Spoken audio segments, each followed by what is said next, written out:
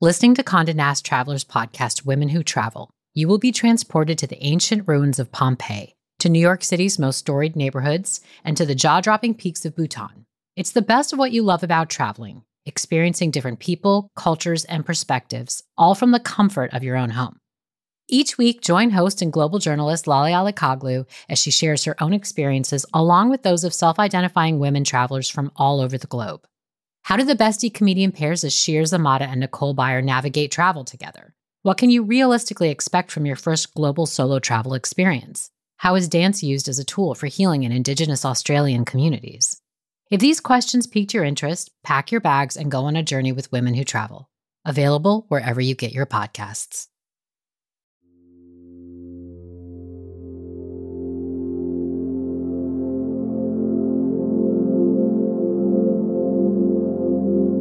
When I was just shy of 4, my parents and I boarded an ocean liner bound for Sweden from New York. Aboard ship, I instantly disappeared. I was in love with engines. We were sailing to Finland, my father's homeland, and I was restless and in love with every new noise. My parents didn't understand. I was led on by chance music. There's nothing lovelier. Sounds unexpected are magic, and aboard ship, you're inside a musical composition, which has no beginning or end.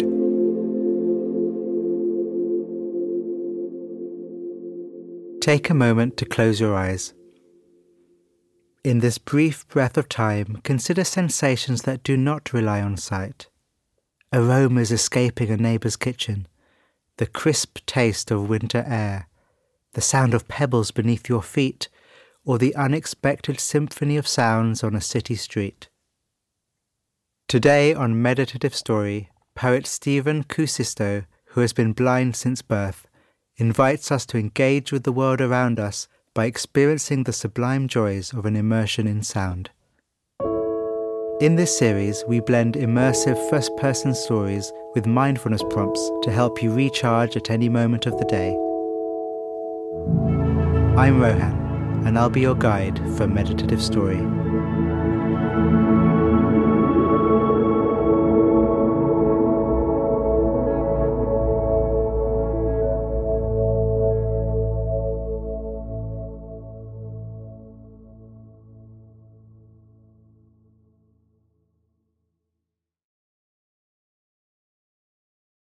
Take a breath, a longer breath than you might normally take. If you're walking, slow down a little bit. Whatever you're doing, drop your pace a tiny bit, so tiny that no one notices but you. The body relaxed, the body breathing, your senses open, your mind open, meeting the world.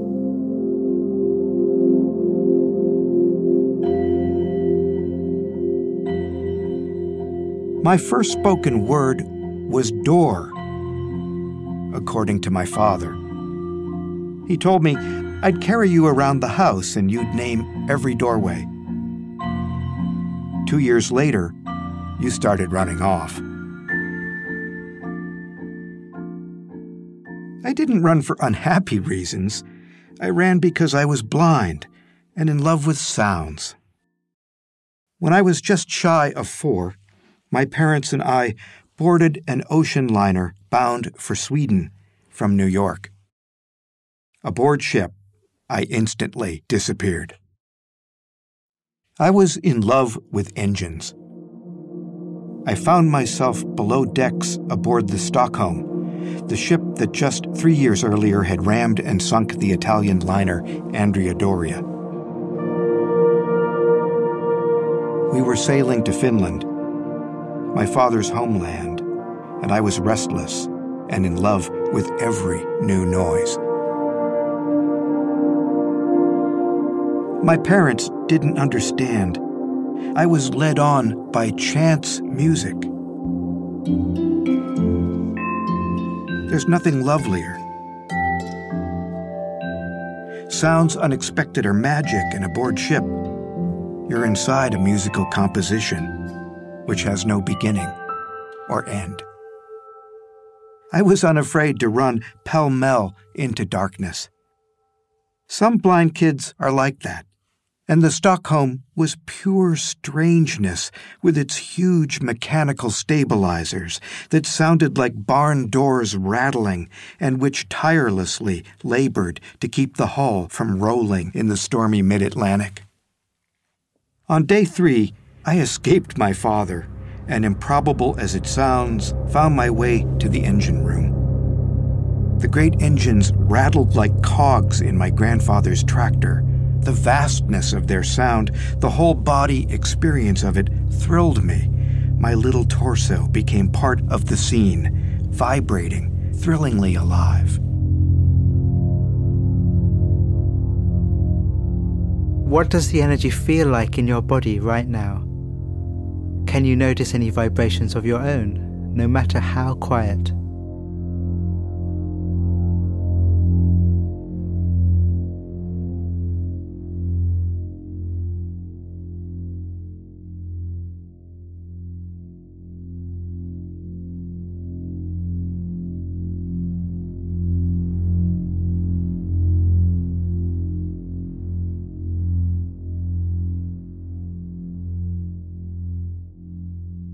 The Stockholm's engines rumbled through me like a mighty church organ. This was the first time I was thrilled by an entirely fresh sound and found myself standing still, just savoring the experience. There were so many fabulous shipboard sounds. Our cabin was below the waterline, and fierce waves knocked at our porthole. My father told me trolls were rapping at the glass. I loved this idea. In no small measure, I believe this was the start of my storytelling life. Even at mid-ocean, in the whiteout of winter, the Stockholm blasted her mighty steam horn. And there were bells on deck. There was a hydraulic hiss of elevators rising and falling. There was a vast shaking of metal, groans and strange whistles. The wonderful shattering of glassware in a companionway, dropped stemware and dishes. Rigging wind, and I learned the word mast. The Stockholm was showing me the simplicity and delight of chance music. Nowadays, I think of all my surroundings with the Stockholm in mind. Each minute is a provincial ship. On the corner of 5th Avenue and 38th Street in New York, I stand for several traffic cycles. It's just a normal intersection, perhaps even an uninteresting one. Cars, trucks, motorbikes, skateboarders, and cyclists move from west to east. But then a chain falls off a bike, and the cyclist lands with the smack of his flat, oversized feet. He curses in Polish, the F-bomb, a word I heard first on a trip abroad some 30 years ago. Then 3 laughing girls appear. One's a soprano, the other a mezzo, and the third one makes gargling sounds. Are they imitating someone? Is the third one choking? No, these girls are giddy. They're a walking street performance. A cop passes with his walkie-talkie crackling. A bike messenger zips past, singing George Michael's Careless Whisper. And now I'm laughing. All because I decided to stand and listen on a street corner others might find nondescript. Whether you're standing or moving or lying down, can you feel the contact with the ground through your feet or through your body?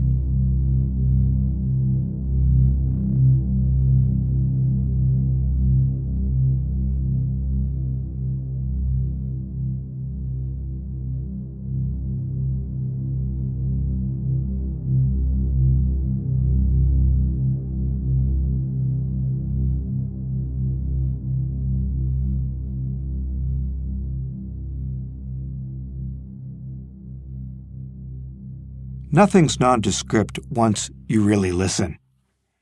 John Cage, the great composer of chance music, said, "If something is boring after 2 minutes, try it for 4. If still boring, then 8. Then 16. Then 32. Eventually one discovers that it is not boring at all." This has been my experience. Not long ago, on a Chicago sidewalk, I heard a boy jumping on discarded bed springs. He was making a stripped-down music from solitude and trash. The boy saw me listening and noticed my guide dog. Sensing an audience, he threw everything he had into making music with ruined steel coils. The music grew out of his blood. I'm guessing that if you're a sighted person, you'd have driven right on by. But I heard the maddened dancing for 5 full minutes before moving on. His feet punched, and the mattress actually whistled as air escaped. I'd never heard anything like it. The dancer was offering his ragged composition to the damp air. I heard 16th notes, 8th notes.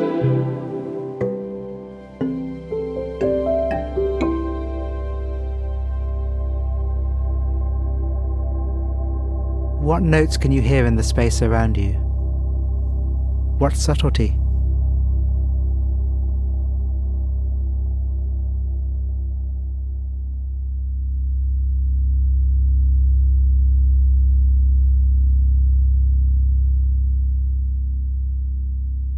I was feeling lucky alone with my dog, the two of us having been on an ordinary walk, only to have discovered a bed spring symphony. Then the dance took a darker turn. It was now a steep narrative. Somehow he'd figured out how to make the springs sound like a tuba. Then he made the metal groan like a cello. I thought about Marsilio Ficino, the Renaissance man of letters, who said, "Beauty is just shapes and sounds." Hearing a Chicago kid dancing out the secrets of a homemade dance, a found dance, I knew Ficino left out the lovely surprise of sounds. I was the boy on the Stockholm again, who, whenever he heard chance music, went gleefully racing into shadows. As I get older, I see more and more that listening to chance sounds is a great art and not merely the fun of boyhood escapism. Not long ago, I found myself in Boston, standing outside the public library. I heard Giuseppe Verdi's Requiem coming from a car radio. The car passed slowly with its windows rolled down.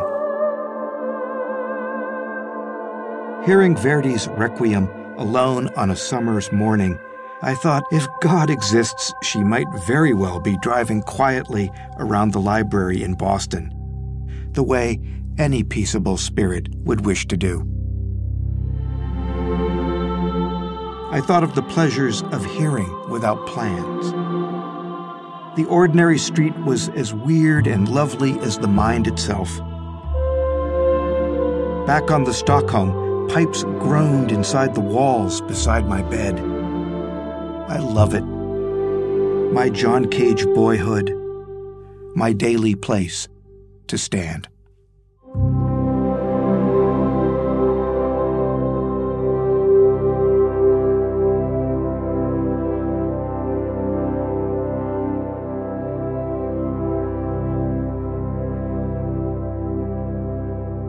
We've reached the end of Stephen's story. In just a moment, I'll guide you through a closing meditation. Chance music, the seemingly ordinary noise of day-to-day life revealed as chance music, revealed by stopping and listening, open and attentive, what Stephen called hearing without plans. So, taking Stephen's lead, let's try a little bit of that ourselves. If your eyes are closed, let them be closed. If they're open, let them relax. The eyes soft, the muscles around the eyes soft, and opening your awareness, your mind, your attention out to listening. Listening to the world as it presents itself to you right now, a unique composition never to be heard again. Whether you're alone or in a busy place, there's life here to be known, life expressed in sound.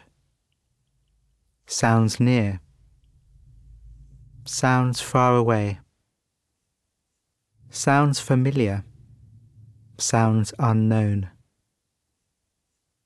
Sounds which grab your attention, which your mind is quick to label and build a story upon. Subtler sounds, less obvious but just as worthy of being heard. Let your body stay relaxed. If you like, you can smile. And let's just listen. Listening out. Hearing without prejudgment. Hearing without plans. If you, like me, are inspired by Stephen and his stories, can you remember a moment of chance music in your own life? What comes to mind for me is a storm.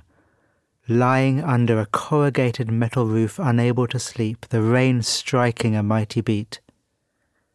So, if you'd like, try to recall a memory of your own.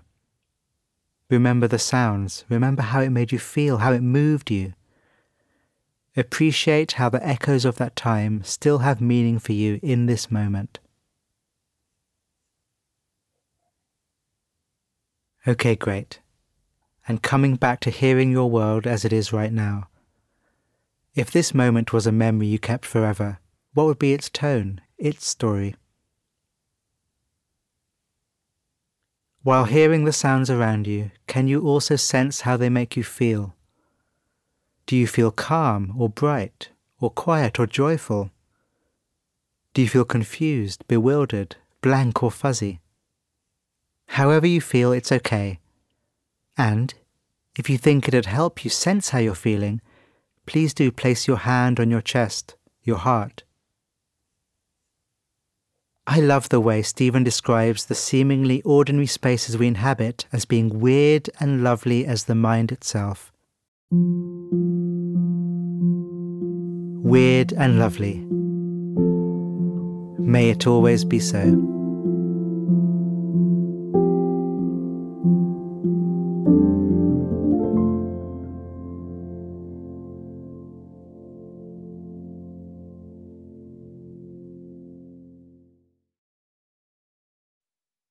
On behalf of the team at Meditative Story, thank you for spending time with us today.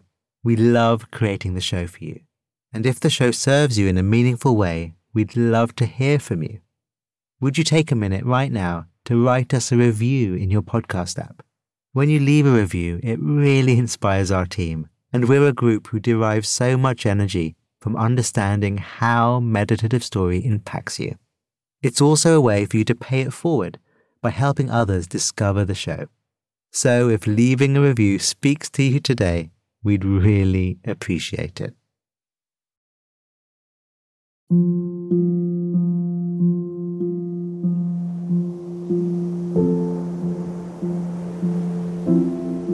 Meditative Story is a Wait What original in partnership with Thrive Global. The show is produced at the studio inside SY Partners in New York. Our executive producers are Devon Triff, June Cohen, Ariana Huffington and Dan Katz. Our producers are Sabrina Fahi and Timothy Liu Lee. Our supervising producer is Jai Punjabi. Our curator is Carrie Goldstein. Original music and sound design is by the Holiday Brothers. Mixing and mastering by Brian Pugh. Special thanks to Anne Sachs, Juliana Stone, Summer Matthijs, Monica Lee, Madison Odenborg, Lindsay Benoit O'Connell, Libby Duke, Smriti Sinha, and Sarah Sandman. And I'm Rohan Gunatilaka, creator of the Buddhify meditation app and your host. Visit meditativestory.com to find the transcript for this episode. On the next episode of Meditative Story,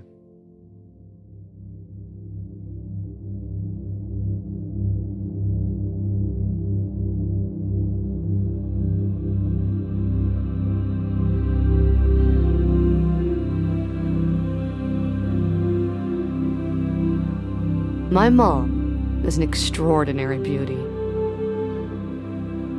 She was once an actress and a director and a model.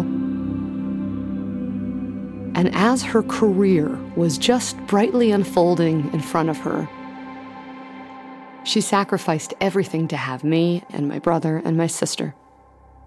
She told my dad that she didn't want to miss our childhoods, that she wanted to give us everything that she had not received as a child. And she did.